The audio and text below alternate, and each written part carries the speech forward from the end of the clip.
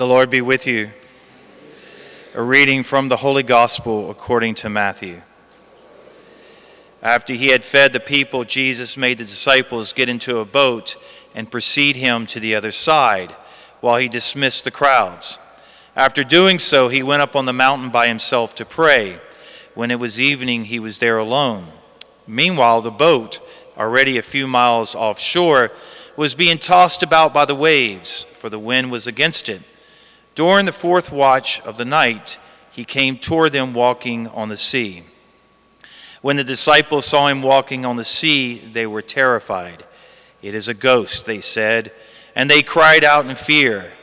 At once Jesus spoke to them, "Take courage, it is I. Do not be afraid." Peter said to him in reply, "Lord, if it is you, command me to come to you on the water." He said, "Come." Peter got out of the boat and began to walk on the water toward Jesus.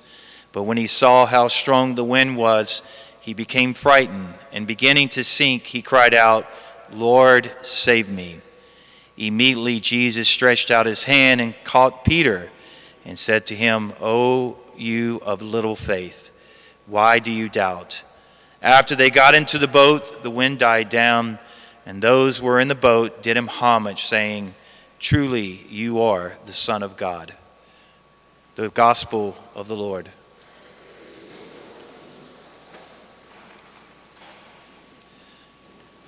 Water is chaotic. It's uncontrollable, it's powerful, and it's destructive. Y'all recall Hurricane Katrina? Hopefully we'll never ever experience that again. In today's gospel, Jesus walks on that chaotic water. He is more powerful than any chaotic forces that we experience in this world. And guess what, guys?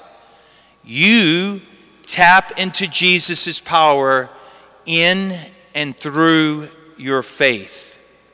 Nothing, and I mean nothing in life will overwhelm you if you root yourself in Jesus. You will not sink. Yes, there will be suffering. Yes, there will be chaos in your life. Yes, there will be confusion. But guess what? If you keep your eyes on Jesus, you will eventually walk onto the shores of peace and security. You will walk through the stormy waters in life. The minute you take your eyes off of God, you sink. You sink.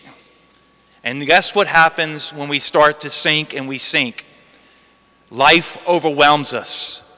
We become fearful, we become scared, we despair, and we give up.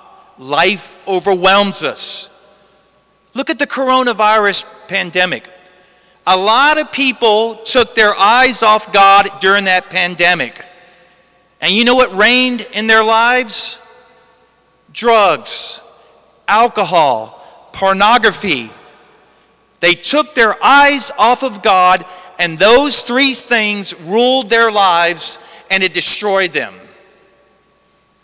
Keep your eyes on God, everyone. Life is going to throw you curveballs, but if you keep your eyes on God, you're never going to sink. In fact, you're going to hear these words over and over and over again. Take courage. It is I. Do not be afraid.